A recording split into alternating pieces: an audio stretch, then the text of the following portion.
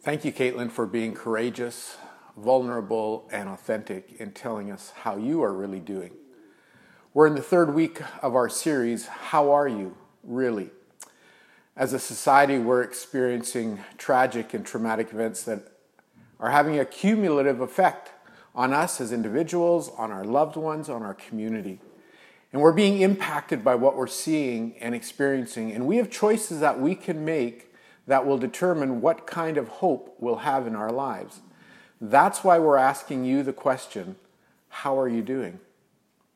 Are you looking for a quick fix? Are you trying to white knuckle it on your own? Or is there a better alternative? Is there hope for a better way forward?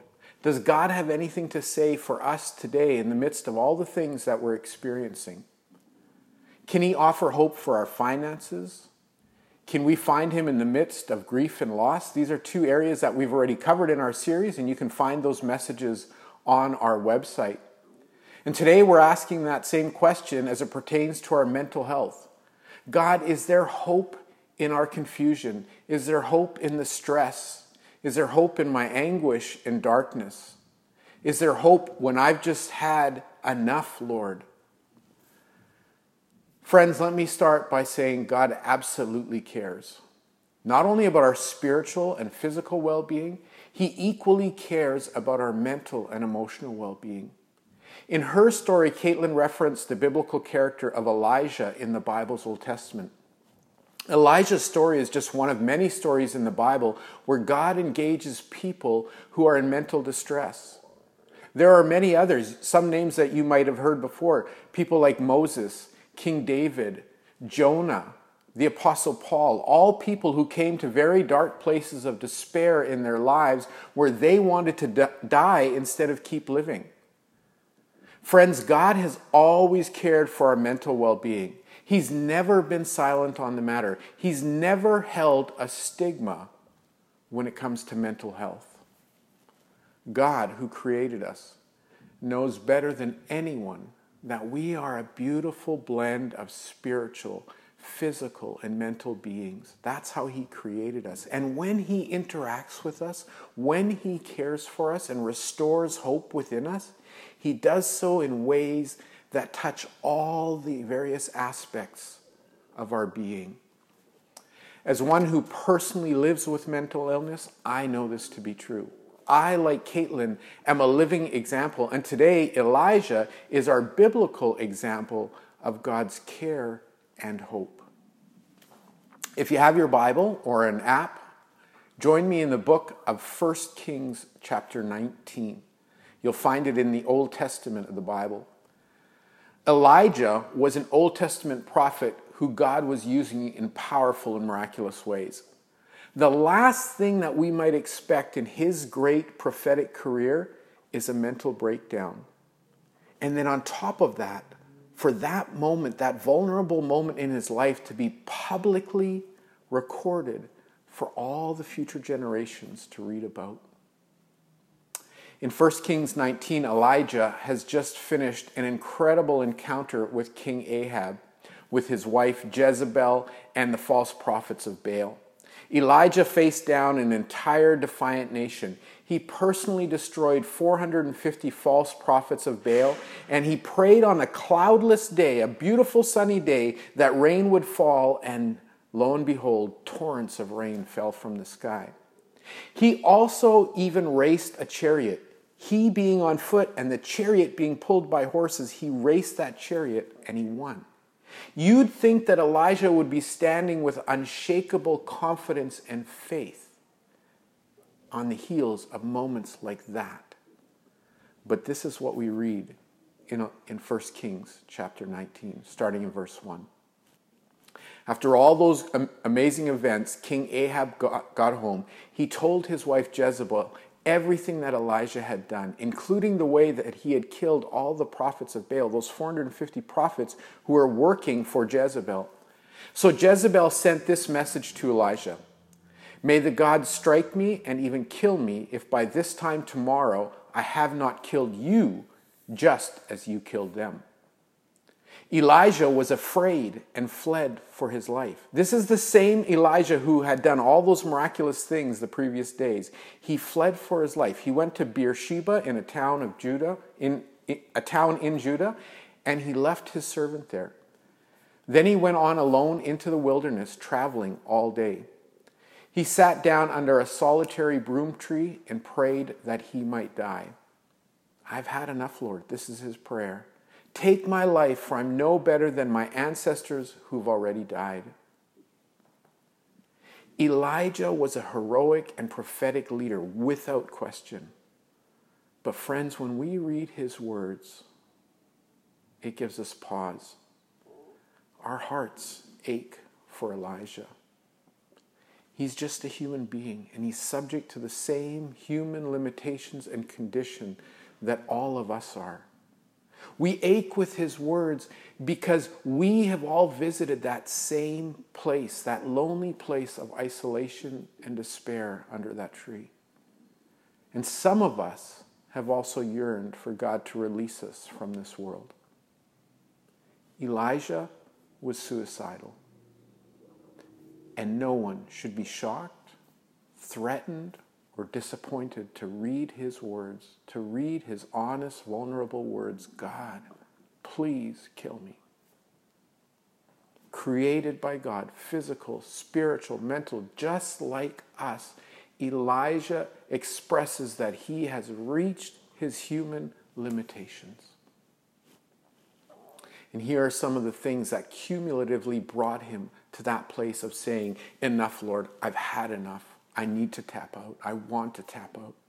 First, Elijah wasn't thinking clearly. He wasn't thinking accurately anymore. His perspective of reality shifted. When Jezebel threatened his life, Elijah didn't consider the human source, and he definitely didn't consult God for a solution. Second, Elijah was caught in the aftermath of great achievements. Great lows often come on the heels of great highs because extremes in our life are very vulnerable places. They're draining times. Elijah was physically, emotionally spent. Third, Elijah also isolated himself from supportive relationships. Friends, depression feeds on isolation and loneliness. And if you remember in the verses we just read, Elijah walked with his servant and then he dropped his servant off in the town and he went another day by himself into the wilderness. He left his relationships, his friend behind, and isolated himself. And then lastly, Elijah succumbed to self-pity. He compared himself to his ancestors. He set a standard for himself that God had not set, that God didn't call him to. And when he played that comparison game, he beat himself up. All these things, stacking, combining, became too much for Elijah. And friends, I am so thankful that this story is recorded in the Bible. I'm so thankful that God took the time to paint a picture of this person, this leader, brokenness and all. Because God doesn't ignore our weaknesses. He doesn't turn away or hide when we fail. But friends, he also doesn't put his paintbrush down and say, that's it. There's nothing else I can do for this Elijah guy. There's nothing else I can do for Caitlin or for Wally or for you. And when others step in and have all sorts of fixes and pat answers, God has a beautifully different way of engaging with us. Instead of rebuking Elijah, instead of commanding him to get busy or loading guilt on him or shaming his tender emotions, God gently engages Elijah. He slowly reorients him and he carefully sets him back on his feet. God is with Elijah in the depression as it sets in, as it progresses to life-threatening places, and then God cares for him in that. And here are the ways that God does that. God did that for Elijah. First, God tends to Elijah's physical needs by providing rest and replenishment. Look at verse 5. Then Elijah lay down and slept under the tree. And as he was sleeping, an angel of the Lord touched him and said, Elijah, get up and eat. Elijah looked around, and there beside his head was some bread baked on hot stones and a jar full of water. And so he ate and he drank and he lay down and he went back to sleep. A little while later, the angel of the Lord comes again and touches him and says, get up and eat some more, or the journey that's ahead of you is going to be too much for you. So Elijah gets up again. He eats and drinks the food given to him, and it gives him enough strength to travel 40 days and 40 nights to Mount Sinai, the mountain of God. And there in verse 9 it says he came to a cave and he spent the night. He went and rested some more. It's beautiful. It's amazing to see how God understands our physical needs. He never expects us to be superhuman. He actually expects us to rest and to replenish ourselves. That's the first way that God took care of Elijah. The second is that God cared for Elijah by wisely communicating with him. Notice in the verses coming up that he doesn't give him a command. He doesn't give him some insightful piece of wisdom. Instead, God, the God who knows everything about us, takes the posture of a listener, asking Elijah a question and thereby opening up the relational communication lines. Elijah's in the cave, verse 9, and the Lord said to him, what are you doing here, Elijah? He opens up that line of communication. Verse 10, Elijah replied, I've zealously served the Lord God Almighty, but the people of Israel have broken their covenant with you. They've torn down your altars, God. They've killed every one of your prophets. I'm the only one left, and now they're trying to kill me too. In other words, Elijah's saying, God, it's all on me. It's all on my shoulders, and it's too much. Verse 11, God says, go out and stand before me on the mountain. And as Elijah stood there, the Lord passed by, and a mighty windstorm hit the mountain. It was such a terrible blast that the rocks were torn loose on the mountain, but the Lord was not in the wind. After the wind, there was an earthquake, but the Lord was not in the earthquake. And after the earthquake, there was fire, but the Lord was not in the fire. And after the fire, there was the sound of a gentle whisper. When Elijah heard it, he wrapped his face in his cloak and he went out and he stood at the entrance of the cave. Listen to that conversation. Reflect on that conversation. God doesn't contradict Elijah. He doesn't straighten him out. There's no lecture. There's no object lesson. There's no kick in the pants. Knowing that Elijah is depressed and lonely, feeling unloved, God turns, he reorients Elijah's eyes towards him because he's the God of love. And he does it with a gentle whisper. Elijah is still wrestling, deep in his feelings, still in his mind, still going over all that he's experienced and where he's at. God doesn't get exasperated with him. Instead, he gives him a glimpse of a future that reassures Elijah that God still has a place and a purpose for him. God knows that Elijah's still in that place, in those deep feelings, in his mind. And so he repeats his question. The scripture says, a voice said to him again, what are you doing here, Elijah? Talk to me. And Elijah replies verbatim, I have zealously served the Lord God Almighty. Didn't you hear me the first time? But the people of Israel have broken their covenant with you. They've torn down your altars. They've killed every one of your prophets. I'm the only one left, God, and now they're trying to kill me too. And then the Lord replies to him, Elijah, I want you to go back the same way that you came. Travel to the wilderness of Damascus, and when you arrive there, anoint Hazael to be king of Aram.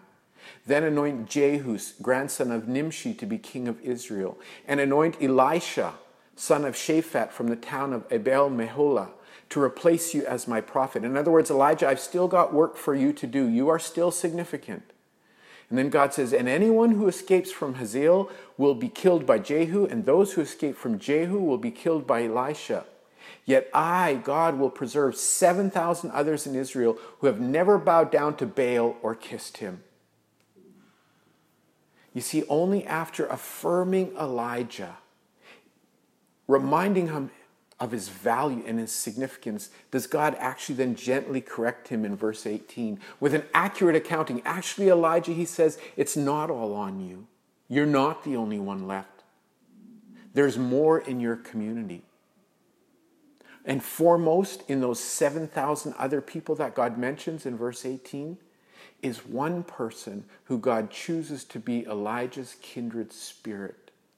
And this is how God thirdly cares for Elijah, by giving him Elisha. So Elijah went, verse 19, and found Elisha, son of Shaphat, plowing a field. There were 12 teams of oxen in the field, and Elisha was plowing with the 12th team. Elijah went over to him and threw his cloak across the shoulders and then walked away. This was the tradition at the time by a prophet or a priest or a teacher, a rabbi, when he wanted to take someone under his wing and mentor that person to perhaps replace him. He would go and he would throw his cloak, he would lay his cloak over him, and that would signal to the person, this is your invitation to come and follow and learn under me. Verse 20, Elisha left the oxen standing there. He ran after Elijah and he said to him, I get what you're doing. First let me go and kiss my father and my mother goodbye, and then I'll follow you. Elijah replied, go on back, but think about what I've done to you. In other words, Elisha, this isn't going to be as easy or as great as you might think. I know, I've been there.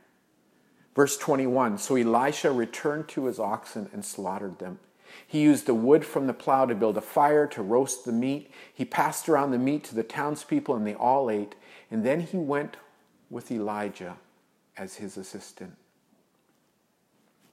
Wow. Elijah, depleted, suicidal, finds rest and replenishment, communion, counsel with God, and then he's given a friend who's going to be by his side. God was with Elijah in the depression, in his hopelessness, and he gently cared for him and restored his hope. He graciously nurtured and refreshed him. He counseled him. He made him feel significant again, and he gave him the support that he needed. It's a story of going from depression and suicide to care and hope.